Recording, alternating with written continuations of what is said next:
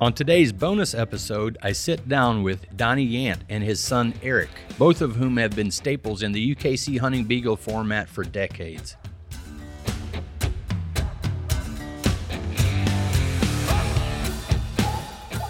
You're listening to the UKC Hunting Ops Podcast, celebrating hunting dog heritage, competition, and community. United Kennel Club has been the hunting dog sports home for coonhounds, beagles, retrievers, pointers, cur, feist, and more for over 125 years.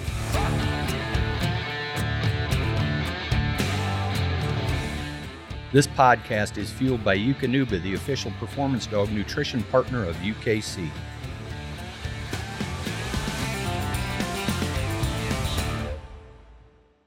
Hey everyone, Alan Gingrich here. Glad you could all join us. Today it is my privilege to introduce my special guest I have here, Mr. Donnie Yant, Swamp Master himself. Welcome. Appreciate you being here, Donnie. Appreciate being invited. Yeah, and then your son Eric Redbone here as well. So we're going to dig back in a little bit today, a little bit of the history behind the Yants, and kind of goes back a long ways in terms of UKC's Beagle program. So with that said, let's start a little bit with talking about your family, Donnie. Your whole family is kind of involved in the Beagles and have kind of been around you with the Beagles. Talk about that a little bit. Oh, yeah. You got your wife, Linda. She comes to a lot of the events with you. Yep. I was lucky. She was in the outdoors, so she got involved with me too, and continued in the clubs and helping with all the kitchen work and paperwork. And then my sister and my brother got involved, and obviously Talk about Jeff. Yep, my brother Jeff, and he did probably 90% of the master hound work back in them days. And still has been till just recently, yeah, really. Just retired from it a year ago. Yeah. So. Yeah, and then Jason, right? Yep, my nephew Jason, he was heavy into it, and my nephew Jeffrey. Yeah. My nephew Danny McNeese, David McNeese. So. And a lot of those you still see up at the Calaval Beagle Club, or called Lower Michigan now, I guess, but it used to be the Right. Calaval Club. You see all of those, and then obviously also Redbone here. So, man, I'm tickled to have you guys here today. I really am. So let's start with beyond that. Let's talk a little bit about your pre-UKC days and trials. What did that look like for the Yants before you started trialing in, say, UKC? It actually kind of turned into like a family tradition, you know, knowing that you were going to go to the trials and you're going to see so-and-so, and friendship kind of turned into more. That's why it ended up being so important, because it wasn't all about dogs. I mean, obviously we were going there with it to compete, but you also look forward to seeing the individuals that you don't get to see often enough, you know? Yeah. So were you competing in other, before UKC, were you competing in other registries at all, or mostly just pleasure hunting, just rabbit hunting? Just pleasure hunting. Back in them days, you had dogs, if they ran a pheasant, it was so. Yeah. You didn't mind it. Yeah. Until you got to really get into running competition, then you learned what needed to be done to have a dog that can compete. Yeah, so let's talk a little bit before that. How did you always have Beagles, always had hounds, or how did you grow up? My dad had coonhounds and Beagles, and my uncles, so kind of got passed on to getting a pup or young dog, and so then probably at age 7, 8, I started running my own dogs around the back of the house, so where it all got started from for me. Yeah, you now live in Vicksburg, which is about 20 miles from Kalamazoo here, 15 or 20 miles maybe. Have you always lived in that area? Yes, I have. Yep, always lived around Vicksburg. And, got to know some good friends around there where we could run dogs, and so. Yeah. So you mentioned your dad also had coonhounds. Did you hunt quite a few of those, or not really? Yes, I did. Did you? Yeah, we used to run coonhounds quite a bit. In night Not hunts? in competition, Okay, but back in the days when hides were worth, something, we would go out 5-6 days a week. Yeah. Even getting out of school. Yeah. Still went out. Yeah. So Eric, you probably don't ever remember a time when you didn't have dogs. No. My whole life we've had dogs. The coonhounds, always had those up until recently. And then the Beagles, always had them, always running them. So mostly just going out pleasure hunting and, being a kid, I want to shoot some. So Yeah. I used to shoot plenty of rabbits and it was fun. They'd always let me take the dog down. I'd walk it down the road to the creek or something and go hunt those woods. And, if we weren't all together. So Yeah. it was a lot of fun my whole life. Yeah. So how did it come about that you started? When did you first start the Cal-Val Beagle Club? That was the first club, or was it called something else to begin with? Or was it the Cal-Val Club to begin with? No, it was called... Wasn't it Lower Michigan Yeah. Beagle Club. Yeah. And that's what we went back to. Back to now. But the original was Lower Michigan Beagle Club. Yeah. And how did that start? How and why? Was it because of the UKC format? A buddy of mine that passed away now, Charlie Martins, I give Charlie a couple dogs, and he brought it up to me about we ought to go to a trial. So we did. We went to a trial over in a town called Reading area. Yeah. And that was our first trial we ever went to. And that's all it took. So then we just proceeded to put together our own club. And we had quite a few members, young people that was involved in it. And then I remember over on outside of Vicksburg, between Minden and Vicksburg, there was a VFW out there. And we started a club out there, Lower Michigan Beagle Club. And I remember one event, we had 106 dogs, and I know it was nothing actually to have them. Yeah. But I remember that place well. That was one of the first events I went to, clubs I went to in Michigan was the Cal-Val Beagle Club. I don't know if it was called that or Lower Michigan at the time, but it was the state hunt. And it was there at that VFW hall you're talking about. Matter of fact, we talked about it a couple of weeks ago. I had Todd Morgan on this podcast. We were reminiscing about some of that, and just so happened a couple of weeks ago, I was kind of lost out in that area. It came from a different direction, going over to my brother's place, and I happened to drive by there, and I still recognized it. It's kind of grown up and around there and everything, but it still sits there. Yep. So that was the first club right there. Yep, that was the first club that we ever started. So who were some of the other guys that were involved with that? You mentioned Charlie Martins. Yeah, it was Charlie Martins, Travis Allen, Chuck Foreman, Steve Bell, Roy Swafford would help us, Nate Butler. Who's some I'm forgetting? Todd Callum. Yeah, Todd Morgan, Todd Callum. Yeah. Callum used to be big into it back then. He was. Yeah, he was. There was my nephews. They were young also, but they got involved in it too, as well as Redbone. And so just members alone, you already had 15, 20 dogs entered right there, probably. Yeah. I think back in the time we had 33 members, if I right in that. So what year was that? Do you remember what year that would have been? I was thinking 1992, but I could be wrong on that. It was early 90s. Yeah. Yeah. So who were some of there were other clubs in Michigan. You mentioned Reading. What other clubs would have been already started in Michigan at that time? There was Langsburg. There was Onstead. Yeah. Homer was. They weren't before that, but they were Yeah. shortly after us.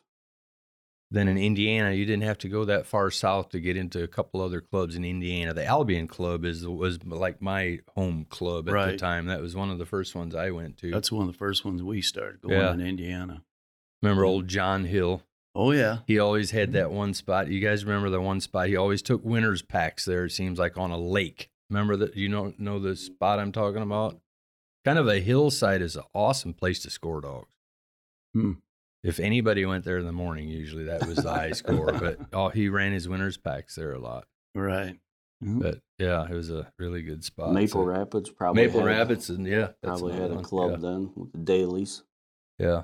Imagine. So what were Swamp Master? Where does people call you Swamp Master? Know you by Swamp Master, and I know that's what you call your kennels. How did you come up with that? When I was a young youth, my dad and my uncles would put me in one end of the swamp, and they would sit on the other, and they'd send me through the swamp for deer hunting. Oh, and you became good at it, must be. Oh, then they started calling me Swamp Master. Oh yeah, and that's where it all started from. And it's stuck, huh? Yep. Yeah. Well, that's interesting. I never heard that story before, but. Yeah, so and that's what you still have call a lot of your dogs Swamp Master, Swamp Master kennels or whatever. So so you've bred a lot of dogs over the years. Let's talk a little bit about the breeding practices or philosophies that you have used and that have worked for you over the years. I started with a buddy of mine. His name was Dale Larson, and I was probably in my early 20s, I would say about 21, 22, whatever. And I met Dale Larson at a trial, and he invited me to come up to his place. And which was also in Michigan here. Yep. It was up in Coral, Michigan, and he had a 40-acre running pen, and he was running the striker line. And he wanted to give me a dog. And I took the dog and I started running it and did well in trials with it. And from that time on, I ran 95% was all striker.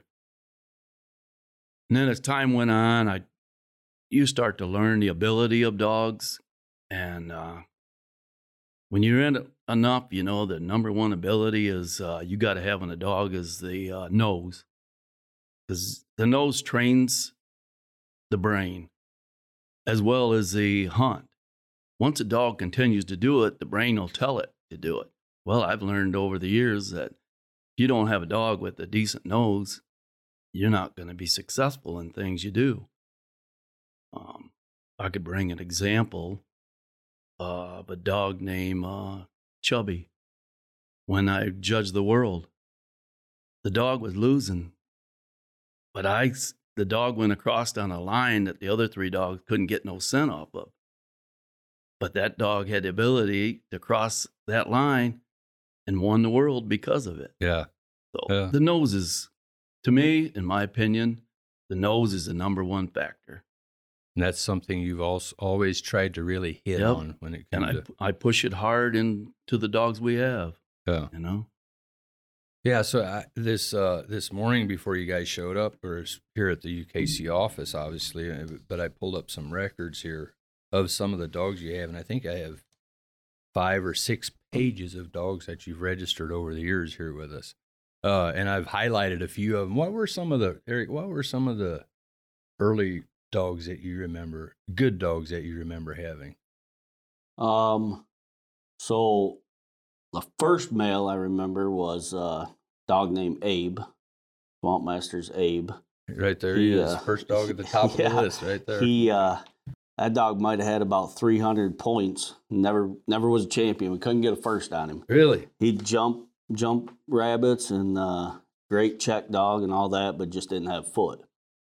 But we killed a lot of rabbits behind that dog. Then after that, our first champion was Janie. I don't remember if that was Swamp Masters Janie or something else, but that was our first champion dog. So how old would you have been at that time? Oh, I was right about 10 years old. So Morgan was off a little bit. He said you were measuring dogs when you were 8. Yeah, I waited until I got to at least 10. Yeah. So I probably was. Yeah. No. Probably were. You probably were. So I think I would say right around probably 15 when that Janie became a champion. So I remember that. Every time someone had their first champion dog, we'd always get together after and, celebrate a little bit. And it was a big thing, Yeah. Everyone remembers that first one. Yeah. So, Donnie, what were the first dogs you entered in the UKC trials? Was it Abe? Abe was the first dog. Yeah. He was the first dog. And then I think that was the first dog he ran ever in the trial was Abe. But so I had some other ones, but I can't remember the names of them right off the bat. Yeah. I'm sure there was probably a ton of others outside of there was. Outside of the ones you registered here. So you mentioned that would have been in the early 90s, 92. So actually the UKC program had already kind of been rolling around a little bit. So I guess you didn't go to the very first ones then that they had. Nope. And you weren't involved either with, I think Roy Swafford was involved some as far as getting the first one started, but you guys weren't really on board yet at that time. No, didn't even know him then. And oh, you didn't? Nope, didn't know Roy back then. Yeah. Met him through the trials. Yeah. That's where we first met. But it was only a couple of years after that, so outside of the first couple of years, you've pretty much been there the whole time. Yep. Up to now. Right. So so a couple of the other dogs, a couple of that I really remember, Irish Hilt Kate, which was a dog Todd Morgan had at one time. I think he got her from you, right? And then you ended up with her, one I highlighted here. Swamp Master's Commander is another one I remember. And I tell you how I remember that dog is when I first started, the dogs I had were too slow. Didn't have enough foot. We realized that after about 2-3 trials. They were rabbit dogs, just didn't quite have the foot here. And when I say the foot, our dogs aren't the speediest dogs, in UKC, but what I had was just slower. So I went out and got some Franco bred stuff. And the first trial I went to, I got a young dog off of Reverend Sawyer. And off of... I was a grandson to Jack of all trades and one of Scott Cummings, New York, one of his females. You probably remember Scott. Mm-hmm. He was a field rep in the early days. So my first trial was at Cal Val with this dog, and I drew you with Swamp Master's Commander.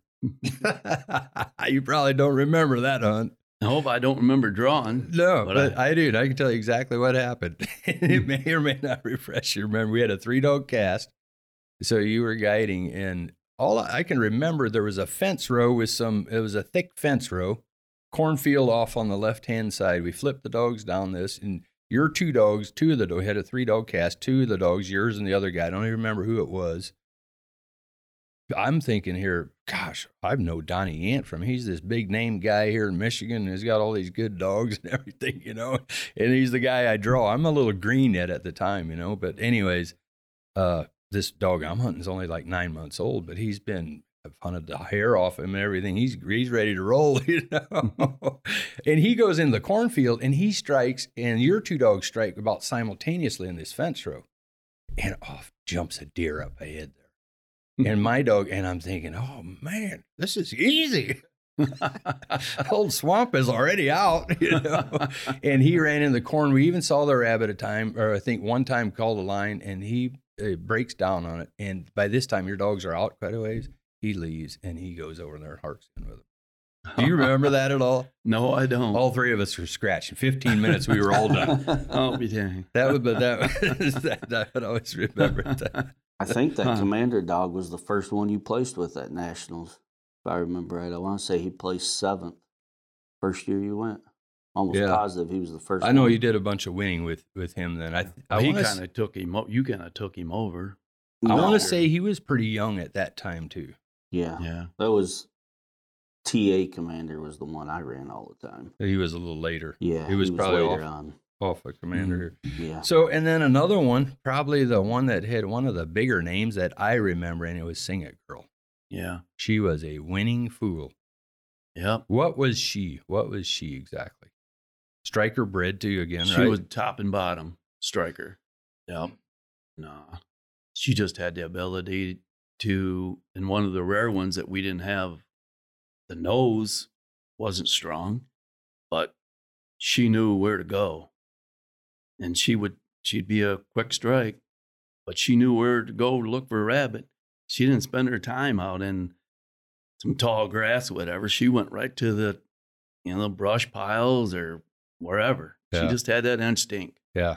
And one of the rare ones we ever had that had that kind of instinct to go to the place instead of using the nose to smell for it, But yeah, and we were offered some good money for her at one time and turned it down. I give him the opportunity because it was pretty much his dog at that time. So I give him the opportunity, and he didn't want to sell her.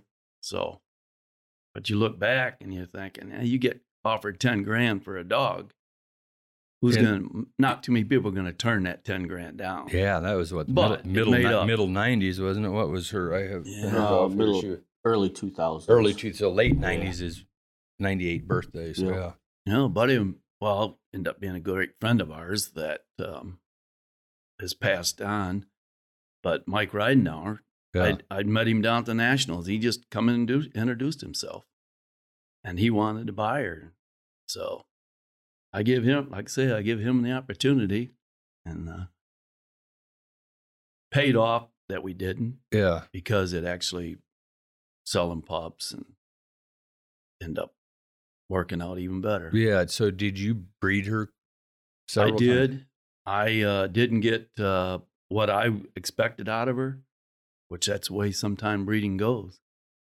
But hey, saying that, this dog may have been the exception, but my brother Phil, one of the best dogs, he and I talked about it the other day when I told him you guys were going to come on.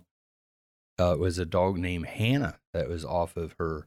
Right. And she was as solid and well-rounded, balanced a rabbit dog as you will find. Mm-hmm. I don't know how much you guys ran with her, but she was off of Hannah. Hannah was. He got her off. She was a nice dog. But as far as the amount of that we got wasn't what I expected. Yeah. But like I say, as you get into it over the years, you learn that you might have a top-notch sire, you think.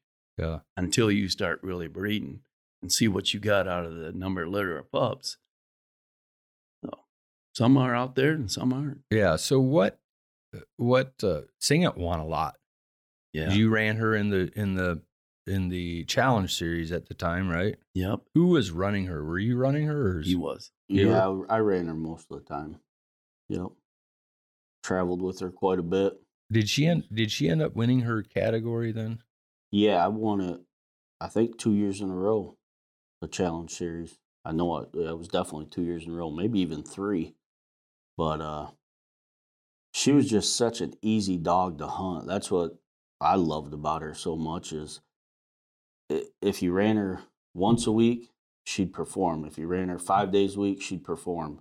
She was just as consistent of a dog as we've owned. She wasn't high maintenance at all. Yeah. You just knew what you were going to get every weekend you took her out. And just an exceptional jump dog. What were those days like? What was that like? The challenge series was a big thing back in those days. Yep. You were still young. I was in my early 20s, yeah. Yeah, and that had to be a ball. Oh, it was awesome. Traveled all over, didn't you? Oh, yeah. We went every weekend. We were going somewhere, and it was with good friends of ours from our club.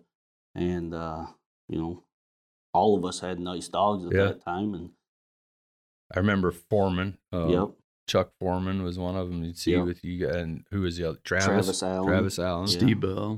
Steve Bell. 4 of us traveled a lot. Josh, I always get his name wrong, but McLean. Oh, yeah. And he traveled a lot. It was just fun. I mean, all of us young guys, a little trouble on on the road, but hey, Yeah. it was fun. Yeah. I remember the state hunts, you know, Indiana state hunt used to be down in, Albion, probably. Albion, I guess, is where it would have been. No, Magenica. Did Magenica used to have? Magenica had the state hunt. Always had it. Yep. Yeah. That was one of my favorite hunts to go to. Loved running them rabbits down there on the reservoir and stuff. Man, they run big. Yeah. It was almost like hair in a way, you know. Yeah. So what were some of the highlights with Sing It for you? I guess number one was the challenge series stuff.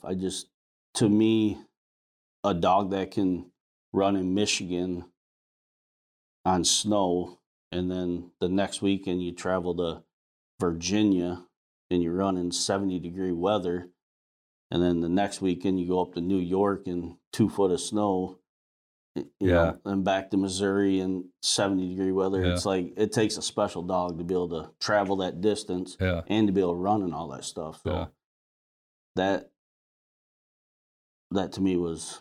Yeah, you mentioned different trains, and I know you guys go up north and hunt snowshoe. Were you going up north during those days and hunting on hare as well? Oh yeah. Yeah. We did that before. I remember as a kid doing that before we were even trialing going to Kalkaska. Yeah, I used to go up in the early 70s. Oh yeah. Started going up with my dad and uncles. Yeah. We'll be right back. This podcast is brought to you by the all-new Dogtra Pathfinder 2. Dogtra, the official GPS collar partner of UKC. So, Donnie, we've talked about Sing It quite a bit. One of the nice females you owned back in the day. What were some of the others? Another one I highlighted that I remember was Beauty. But what her and what are some of the others that were some of your better hounds back in the day? Oh, dog I had by the name of Blazer. First national champion that you had. Yep. Kate, obviously. Irish Hills Kate. Yep. What was she? How was she bred? She was bred. It was Todd Morgan's right-hand man. Righty. And then Gertie, his Gertie female. Flint Creek Gertie. Which that probably comes from Scott Cummings as well. Mm-hmm. Yeah. Yep. Flint Creek. Yep. Did. I got her, she might have been less than a year old. Got her. Kind of a funny story with that one. I was out running dogs, and all of a sudden here comes this dog up on the railroad bed next to me and wouldn't let me catch her. So I finished running dogs, and it just stayed there with me the whole time. Go back up to my truck. As soon as I got to the truck, here she come. So I grabbed her and I looked at the collar. It says Todd Morgan. I said, you got to be kidding me. So I get back to the house. I call him up, and he's like, no, I'm not missing no dog. And he came to the house to look at it, and he goes, oh, I know who that is. Travis Allen's Page dog, which turned out to be incredible dog, front page news. Yeah, I remember that dog too. We just got to talking, and he goes, hey, I got some young dogs, and I was looking to get a young dog, so went over to his house, I don't know, next weekend or something, just picked her out. Yeah. Turned out to be a pretty nice dog. Yeah. Yeah, so that was, did you hunt her after Sing It, or was that before? Before Yep. Sing It. Yeah. Mm-hmm. Yeah. But you hunted mostly females? You had some males too, right? You mentioned Blaze. I had, probably the majority of them were males. Driver. Okay. Hemi. Yeah. Chief was another dog. Chief was another one. Money. Yeah. So, Money, go ahead. Money I did well, Yeah. But he was he was a not even bred striker at all. Oh, yeah. But we, friend of ours, we traded pups. So that's how I end up with Money. Yeah. But you mentioned striker here a couple times, but I believe from what I remember, correct me if I'm wrong, but Hannah, my brother's dog Hannah, off of Sing It, wasn't she? She had striker a couple times in her three generation, didn't she? She might have been out of Boomer. Yeah. Larson's Boomer. Yep. Maybe. Yeah. It might have been that cross, and Boomer was out of striker. Yeah. The Nationals, UKC Hunting Beagle Nationals. Mhm. You kind of had a thing there for a good while and probably won a category at the Nationals more than any other breeder. How many times have you placed first in a category at Nationals? How many times? Yeah. Wow. I A lot. don't know offhand, but seems like quite a few times. Do you remember some of the dogs that you won the categories at Nationals? Yeah, I did. I won with Smoke. I can't remember the female's name right offhand that I ran all the time. The actual categories, the overall categories? Yeah. Oh, no, you're thinking of just cast. So I get Blazer one registered. I thought there was as nationals. Yeah. Hemi, Go ahead. Hemi, Blazer, Driver, Beauty. I won twice with Beauty. I won registered and champions. Kate. And Kate. I was going to say there was at least 6 or 7. 7. 7, yeah. There's 7 total. 5 registered, I think. 5 registered categories, Sounds I think. about right. I don't think anybody has ever won a first in a category at the Nationals more than you guys have over the years. Mm-hmm. It's all him. I It was don't all win him? nothing. Yeah. I can't win nothing there. Place a little bit, but Well, he wins all the big stuff. yeah. I always look forward to going. Nationals was my favorite time of year. Yeah. So what do you guys do to prep a dog for a hunt like that? Anything special? Do you really hunt them hard, or does it really depend on the dog? Or Depends on the dog. Consistency, If you're not going to continue to run a dog if it shows that it don't have the ability to drive 5.5, 6 hours and do well in your opinion. And the ones we have taken have been lucky enough that they have. yeah, And it seems like that weekend is the weekend they shine. yeah. So, Yeah, well, you've shined a lot at the Nationals over the years. I can tell you that. Let's talk about your reputation in the beagling community. You've earned a really good reputation. The name Yant, I think maybe nowadays people look at you guys as being solid judges and always have. Where does that come from, or have you always really been a stickler for rules? I know Charlie Martin's was another one. A lot of guys knew when they come up here to Michigan or whatever, judging's going to be solid. it is. You learn to respect other people's opinion as you're brought up as a kid. And then when you get out in the cast and you see somebody that approaches in a different way and may get upset, and you learn to keep your patience and explain to them the reason for this situation. And the rules will fall into play 99% of the time. There's times out there that you're going, how are we going to figure this one out? But if you learn that not getting upset out there is going to do any good for you, you pretty much respect. You respect other people's opinion, and your honesty will show. Yeah. Yeah, I remember that, from back in the middle of the 90s already, hunting with you guys and just the reputation back then or whatever. For both of you. Eric, you too, you were pretty young, but I remember you were a solid judge back then, and guys were already talking. You hear people talking about, Yeah. You guys know how it is. If somebody doesn't have a very good reputation, it kind of leaks around pretty quickly, but it was always good when it came to the Yants, it seemed like, throughout the years. It's like anything else. You put your dog behind the others. Yeah. Other people, when you're judging, and it's a human thing. Yeah. You just always try to make forth, hustle to get to somebody else's dog. Yeah. I mean, you will your own, but not like you do other people. And often, don't you agree, oftentimes, if you set the standard and you call things straight up right out of the gate, oftentimes that just sets the standard for the whole hunt. Absolutely. Got to be consistent. Yep. Field rep. When did you become a field rep? What year was that? I think it was 12 years ago, 13 years ago.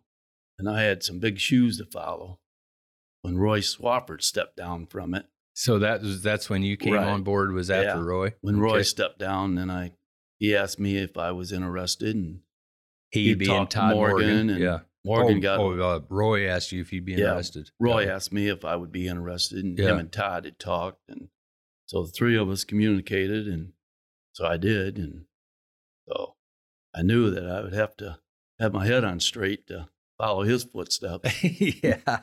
Well, I know Roy always respected you too, you know, Yeah. so I'm not surprised that that would have Great been his friendship. choice. Yeah. Yeah, what were some of the most enjoyable parts of being involved as a rep for you? What was it going to the national events, or was it working with It the was everything. local clubs around home here, or what? Being with after hunts, associating with the other reps, listening to their opinion towards things that, I've learned, as well as, helping give my opinion on some things. So you kind of friendship like some of the guys from way down south. You don't get to see them often, Yeah. So Yeah, communicating with them it's is still a lot. like that at the World Hunt and the Nationals. We try to use the reps to help us run those events, and it's always good. And I've always, man, you sit back, you need good help, but every time we get to the Nationals or the World for that matter, you can't do everything by yourself. But the reps just always, they've done it for so long. They know what's expected. And man, from an administrator's end of it or administrative end of it, it's good to have a good solid team of reps like that. And There's some good people. do you have some good stories or anything like that from things that happen at the hunts with the there was a few, but yeah. always after the hunts, Yeah. there'd be, I don't know, 6, 7, 8 of us get together, and some of my good tip a buddies few. would bring up some moonshine. Yeah. And then we really got to tell some stories. Yeah. But no, it's Yeah. it's enjoyable. Great people. Yeah. Well, I took Todd over for Todd Morgan when he stepped aside in 2008, I think it was, and you were already a field rep then, obviously, and it's always been good working with you, and I know you've done it for a long time, and you really set a good example for a lot of hunters in this area, in your region. They always respected you, and you always saw that in Eric as well, with your judging and everything, just solid. And you can't find anybody that you've become a preferred judge. That's why I use you all the time, both of you at the Nationals and the World whenever we can or whatever, but there's also good reason for it. If we have anything, you just know there's not going to be any issue. If there is, you're going to take care of it. We probably won't even find out about it. But just, and even the hunters, they respect that, even sometimes even they may not agree or whatever, but you just have a way about it. And I think you see that in Eric too now. So there's a lot to be said there. Yeah. But I sure appreciate everything that you've done for United Kennel Club and working with you through those years. And we've not made any official announcement yet, but you have recently asked to step down as a rep. And so I wanted to take this opportunity to thank you for everything. I you've appreciate done. it. Yeah, I appreciate everything. Did a lot over the years, and really, he deserves to be, possibly the next one. Yeah, and we've already talked about that, and that kind of seems like that's an easy choice. There's no for Eric to kind of take over there. So, Eric, you should have been able to learn a lot from him. I'm sure you did, and I think you'll do a great job. I'll try my best. Oh, you'll do good. I know, and I'm probably going to be leaning on you quite a bit, and some of it will be with some of this podcast stuff. We already talked to you about it a little bit. I want to go through all the rules and everything, and I think it'd be good to have somebody is out there in the field a whole lot as you are, and oftentimes judging, just trying to talk about those infield examples and this and that. Help me out with that stuff. I think that'll be good. Mm-hmm. So, but yeah, Donnie, I really appreciate everything you've done, and on not just me, but on behalf of United Kennel Club before that, you've been a really big part of the program. Yeah, I really enjoyed it. So Eric, let's move over to you a little bit. Redbone, where does that name come from? We got Swamp Master and Redbone, but where does Redbone come from? Well, growing up, I had red hair. I don't have a lot of hair anymore, but it was red hair, so my nickname was Red. Yeah.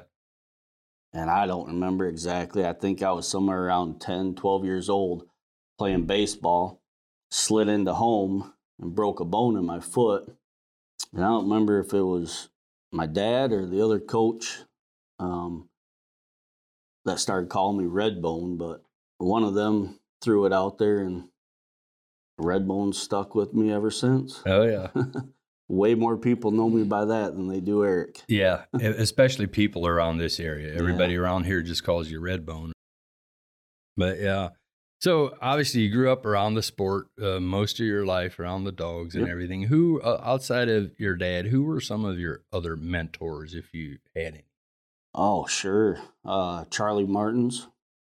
Obviously, pretty much every hunt we went to, it was at least the three of us, and Charlie's son went to a lot of them early in the years. And my Uncle Jeff, he was a part of it a lot too. I remember I even went to a few hunts. Him and I would go to some hunts. So Charlie and my uncle were two of the big ones. Yeah. Along with my dad, obviously. Yeah. I think we briefly mentioned it maybe, but we had Todd Morgan on a couple of weeks ago, and he mentioned that he took issue with the Cal Val Club, or got some complaints about the Cal Val Club. They got this little kid out there measuring dogs. He said he had to deal with this. He was talking about you. He said, you're out there, people are complaining. They've got an 8-year-old kid out there measuring dogs. He's throwing dogs out. Do you remember those days? I do. Oh, I definitely remember when you're measuring 60, 70 dogs and over 100 dogs through a weekend. Yeah, I definitely remember those days. But, as a kid, I didn't know any different that, how a dog acts around other dogs and a bunch of people and stuff. So, them big males come up there, they're all, wanting to, I don't want to say fight, but, they're all stiff. And it's like, amped up a little bit. Yeah, and I didn't know that at the time. So a dog comes up there and I put the stick on them and they're over. You're out. Well, ended up, all right, better get the master hounds come over here and let the dog walk a little bit, calm the dog down, get it away from stuff. And okay. Yeah. So. Well, he didn't say that it was a bad thing. He's just, just, hey, this kid is just a kid up here making these decisions or whatever. But he did say you were doing a good job. He said you put some out that nobody else would put out sometimes. For sure remember a lot of people, man, this is the first time I've been measured out. From what I remember, don't you think we had more dogs back then that were kind of the borderline dogs than we see today? A lot more. I think a lot more, wasn't it? Yep. You saw that a lot more where they got measured out as compared to today. And I don't think it's a case of they're letting them slide today. It's just. No, it's just breeding. The dogs were just bred to run in 15 and a half, 16 inch. They were allowed in some formats to run. Yeah. Well, now, UKC's never allowed it. So it's been a little more stricter with UKC than other formats. So then they come to UKC hunt to want to run, and it didn't work out. Yeah. So, Yeah, and we have dogs that are kind of right up there, but you just don't see that a whole lot. Everybody kind of respects that and knows that if you're over 15, you're just not going to get in. Yeah, I don't even remember a dog being measured out this year in the Nationals. At the Nationals, yeah. I don't remember. Yeah, that's one thing we've used you a lot for is on the measuring side of things, permanent measuring and measuring dogs in for the event. Eric, what are some of your favorite events throughout the years? Nationals is by far my favorite. I don't want to miss that hunt at all. What is it about the Nationals that you just seeing everybody once a year? Yeah. I mean, you see everybody, you see a lot of great dogs, but it's the prime time of year to run a dog. Rabbits, are smelling great. Yeah. It's just the prime conditions. And to me, everybody wants to see a dog at its best. And that time of year, your dog should be at its best. And it takes out a lot of, there's luck involved in everything. But to me, the top dogs are going to perform at that time of year. And if you have them ready, that's the platform where they can excel if you have them ready.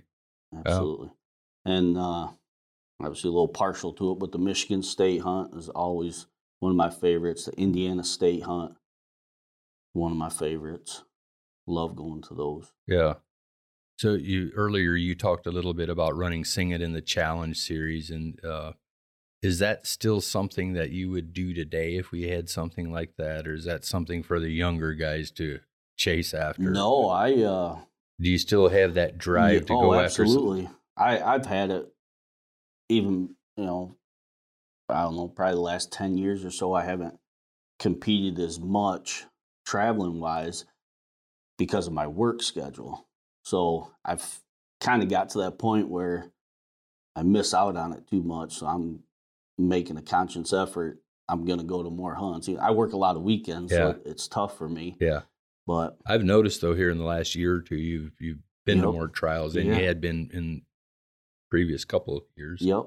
I just finally said, I'm going to start using my vacation for that stuff. So, yeah. So we talked about some of the good hounds you guys have had in your kennels. What are some of the better dogs that you've seen throughout the years? Oh, man. You've had to see some good ones. Yep. Couple females that I think are as good as anything I've seen. One was, I mentioned earlier, just down the road from me, Front Page News. Paige was an exceptional dog. She won Challenge Series herself. And then White River Rose, she was an incredible dog that Jason Vandergriff would run. Yeah.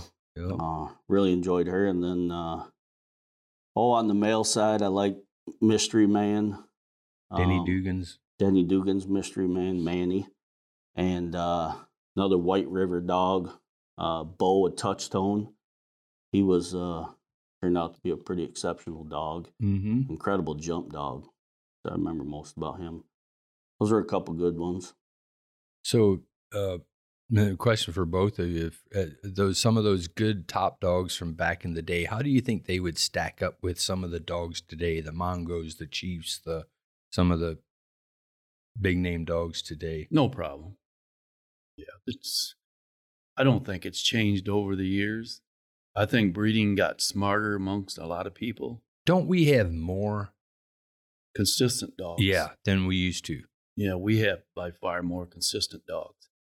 I think the dogs that we had back in the day I would not even hesitate to run them in trials. But as a group of houndsmen, I think we've all took it upon ourselves to make it more consistent amongst our breeding. The dogs we run, I don't think they're any better, to be honest with you, today compared to back in the day. Yeah. Or vice versa. Yeah. No, I think it's just we've gotten smarter. Yeah. Just a lot of good breeding over the years. And yeah. Eric mentioned it a little bit before, judging. You're an expert judge, a preferred judge, and I'm not trying to blow smoke up anything here, but I hear it all the time. I'm not just saying it's not just coming from me, but the guys say that guy's good. So many times I've had people come back from a cast and come up to me and say, that Eric guy from Michigan, he's a dang good judge. He can judge me and my dogs any day. Hear it so many times. What has made you become that type of judge? What do you think it is? Seeing the people like my dad judging, seeing Charlie judging, how they do it, and you gotta stay calm. Like, too many people, they get too hot-headed at times, or they get frustrated, and you just gotta stay consistent with your calls and involve the whole cast. I mean, you don't have to be this is the way it's going to be. Talk to people out there and discuss things. Don't have to be dramatic and and you gotta, even if someone else loses their cool, you still, as the judge, you gotta stay calm. Just ask people's opinion, and you got to make your own decision. Yeah. But there's nothing wrong with involving the whole cast. I think where people get in trouble is when they don't worry about the cast. They just, I'm the judge, this is the way it's going to be. Yeah. And I just don't think that's the right way to do it. And probably, from what I've seen you judging sometimes, I think sometimes you're almost harder on your own dogs than you are on anybody else's. Not that you give anybody else's, but there was just an example of one time I drew. We were hunting back at Buck Lake. You probably don't even remember that. You were judging. 3 of our dogs scored. Your dog was off a little bit, maybe borderline to some, but I'm telling you, 8 out of 10 people would have scored your dog. And you didn't. But the thing that I remember about that I thought was, right there, that guy's not scoring his dog, and I'm not going to complain if he is. I'm not going to complain if you don't score my dog, because you're doing the same thing with your dog right here. Yeah, you can't. You set the tone for it, is what it did. It really did. You can't judge by how your dog does. Yeah, you got to judge by. Doesn't matter whose dog it is. It doesn't. No, scoring lines is one thing that causes a lot of the controversy, but to me, it's simple to tell if a dog has a track or not. Yeah. And when it's my own dog, obviously I know that dog a little better. There's times that dog doesn't know that track. I think that's right there. That speaks volumes. And I've always said that if you know dogs, the dog will tell you. Yeah. The dog will tell you if you know how to read that dog. Absolutely. Whether he has it or he doesn't, he or she or what have you. Yeah. But do you enjoy judging? I do, unless I'm in the mountains. Or like some Tennessee. Big hills. West Virginia and Virginia. Heck, even in Ohio, those are mountains to me. Yeah. No, I do, for the simple fact that I feel like I know the rules, so the cast just runs smoother. If you got someone in there that doesn't know the rules, and then they keep asking you the rules, it's like, okay, just too many things are questioned. You come back with 3 or 4 questions on the card. If you got a judge that knows the rules, everything just runs smoother. Yeah.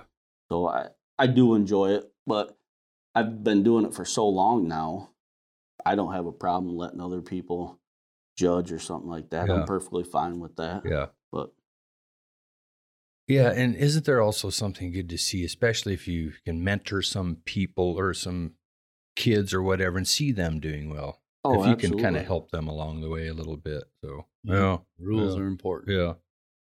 Yeah. What is it that you like most about the sport today? I know it's changed from the old days, but what is it that you like most about the sport today? Oh, I don't know. Or that you still enjoy it for all these years? Man, it's kind of the same to me. Yeah, people. I mean, that's number one. Yeah. I mean, we can go around our dogs at home all you want, but I mean, you want to get out there with other people and see your friends and people you don't see all the time. So that part is by far the best, just getting out there and seeing other people. Yeah. What are what would you consider some of your most memorable accomplishments that you've had in the sport? I would say the Challenge Series stuff. That was tough, wasn't it? Yes, it was very tough. A lot of great dogs competing every weekend against them, the same dogs. That was my, like, I hold those to the highest as the Challenge Series.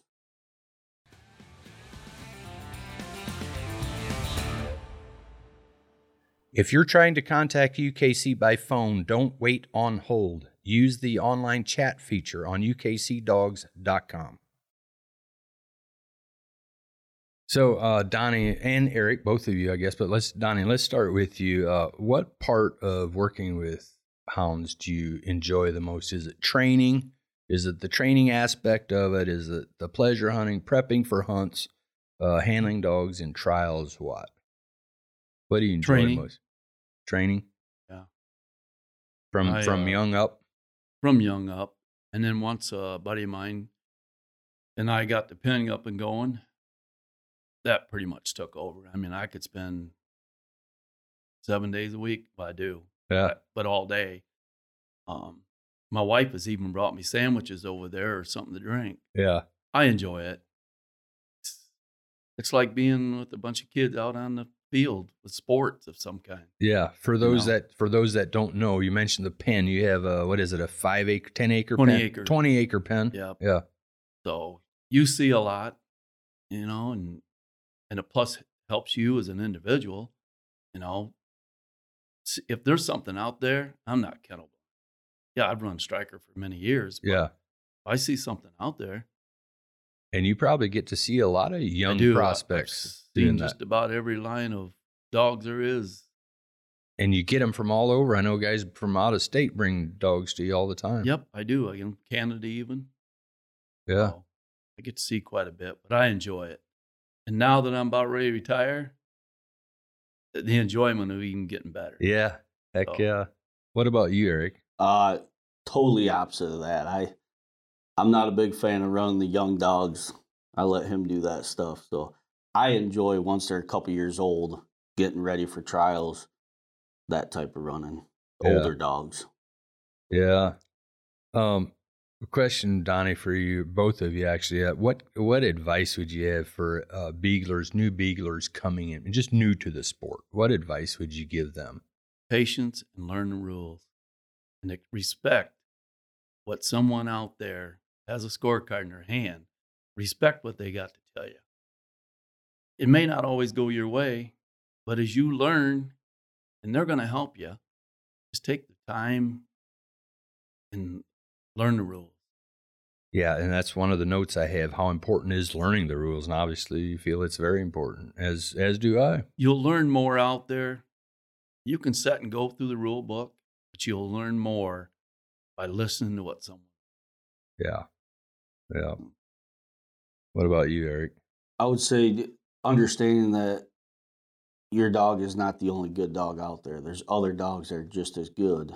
So some people coming in right away, they think they got to win everything. Well, one day your dog's going to look really good, and when it's cast, the next day it's not going to, and it's going to lose. So you just can't be angry when you lose. Yeah, and I would agree with that. That's good advice for new guys. What advice would you give Eric as far as the field rep role goes? Keep your boys just like you got, because there's a lot of good guys out there. You pretty much know them all. Yeah. But, I don't think you have to tell them a whole lot, but just put your opinion out there, Yeah, so let's segue away from the trials just a little bit. The one passion you guys have that I have is hare hunting, snowshoe hunting. Tell us a little bit about that. You go up north every year, don't you? We do. We as a group. And you've done it for years. Go up with it. Jeff Davis goes up. My wife, she enjoys going up. But yeah, we enjoy turning the young dogs that we have out there. It's kind of a training up there with the young dogs too. They go out of hearing distance. Well, around us, dog goes out of hearing distance. You pretty much know it's not a rep. Yeah. So up there, it's just a different game of running, but it's fun, enjoyable. Yeah, very enjoyable. Love it. Hey, one question: do you see what I see sometimes? A dog. You have dogs, sometimes different dogs that excel on hare that may not. You know what I mean? Mm-hmm.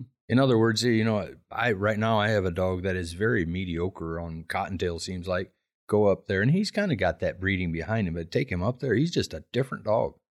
Do you see that sometimes in dogs? Sure. I think some dogs that have maybe a little looser on a track, they can run a hare a lot better because it runs straighter. Yeah. I mean, it's just a simple fact. It runs straighter. And they got a little more scent, in my opinion. so a dog can really perform at its best on a hare. Yeah. Compared to cottontail, there's times where you go around a cottontail and it's like, my dog know what it's doing. Yeah. I don't think I've ever had that question running a hare. Yeah. Yeah. And it's amazing, like you said, they'll go out of hearing, but it's amazing how they can go out of hearing and just 2 minutes later, boom, here they are. It's amazing how fast they can go. Bear hunting. I know you guys like to go up to Canada bear hunt. You still do that every year? Oh, absolutely. I shot my best bear last year up there. So Oh, yeah. I think, I don't know, 7 or 8 I've shot, something like that. How many years have you guys been doing that? 2000 was my first year going up with a friend of mine. That's in Canada. Yep. And then 2001, we bought the property up in Canada. So been going up quite a few years. Yeah. Done well. Had a lot of good years. Remember him shooting his first bear. Yeah. Some great friends of ours go up. Then we've met some phenomenal people up there that they even look forward to us going. Yeah. So it's very exciting. Yeah.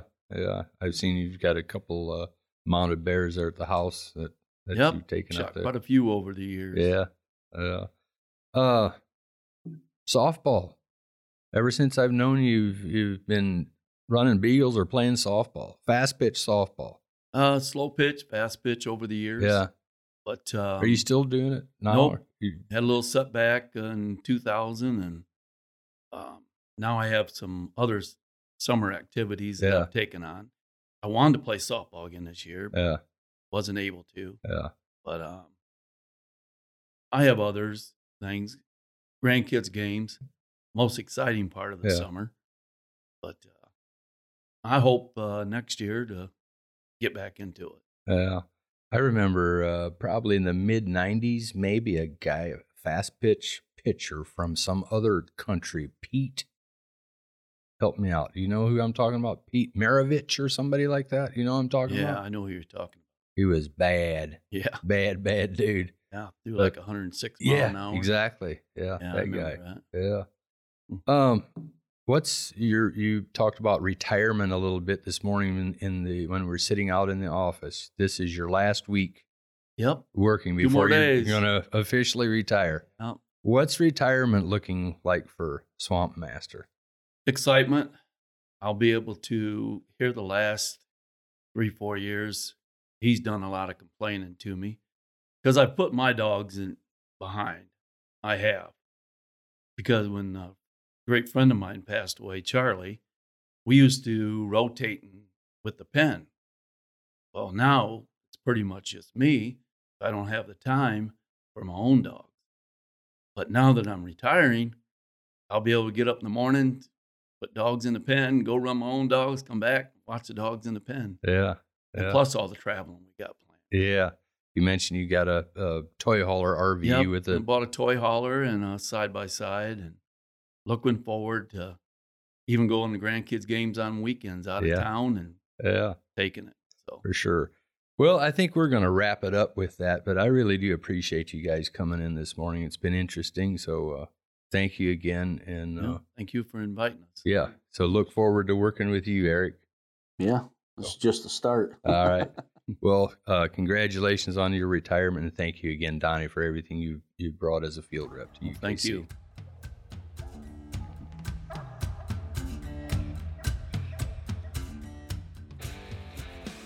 Thanks for listening to the UKC Hunting Ops Podcast.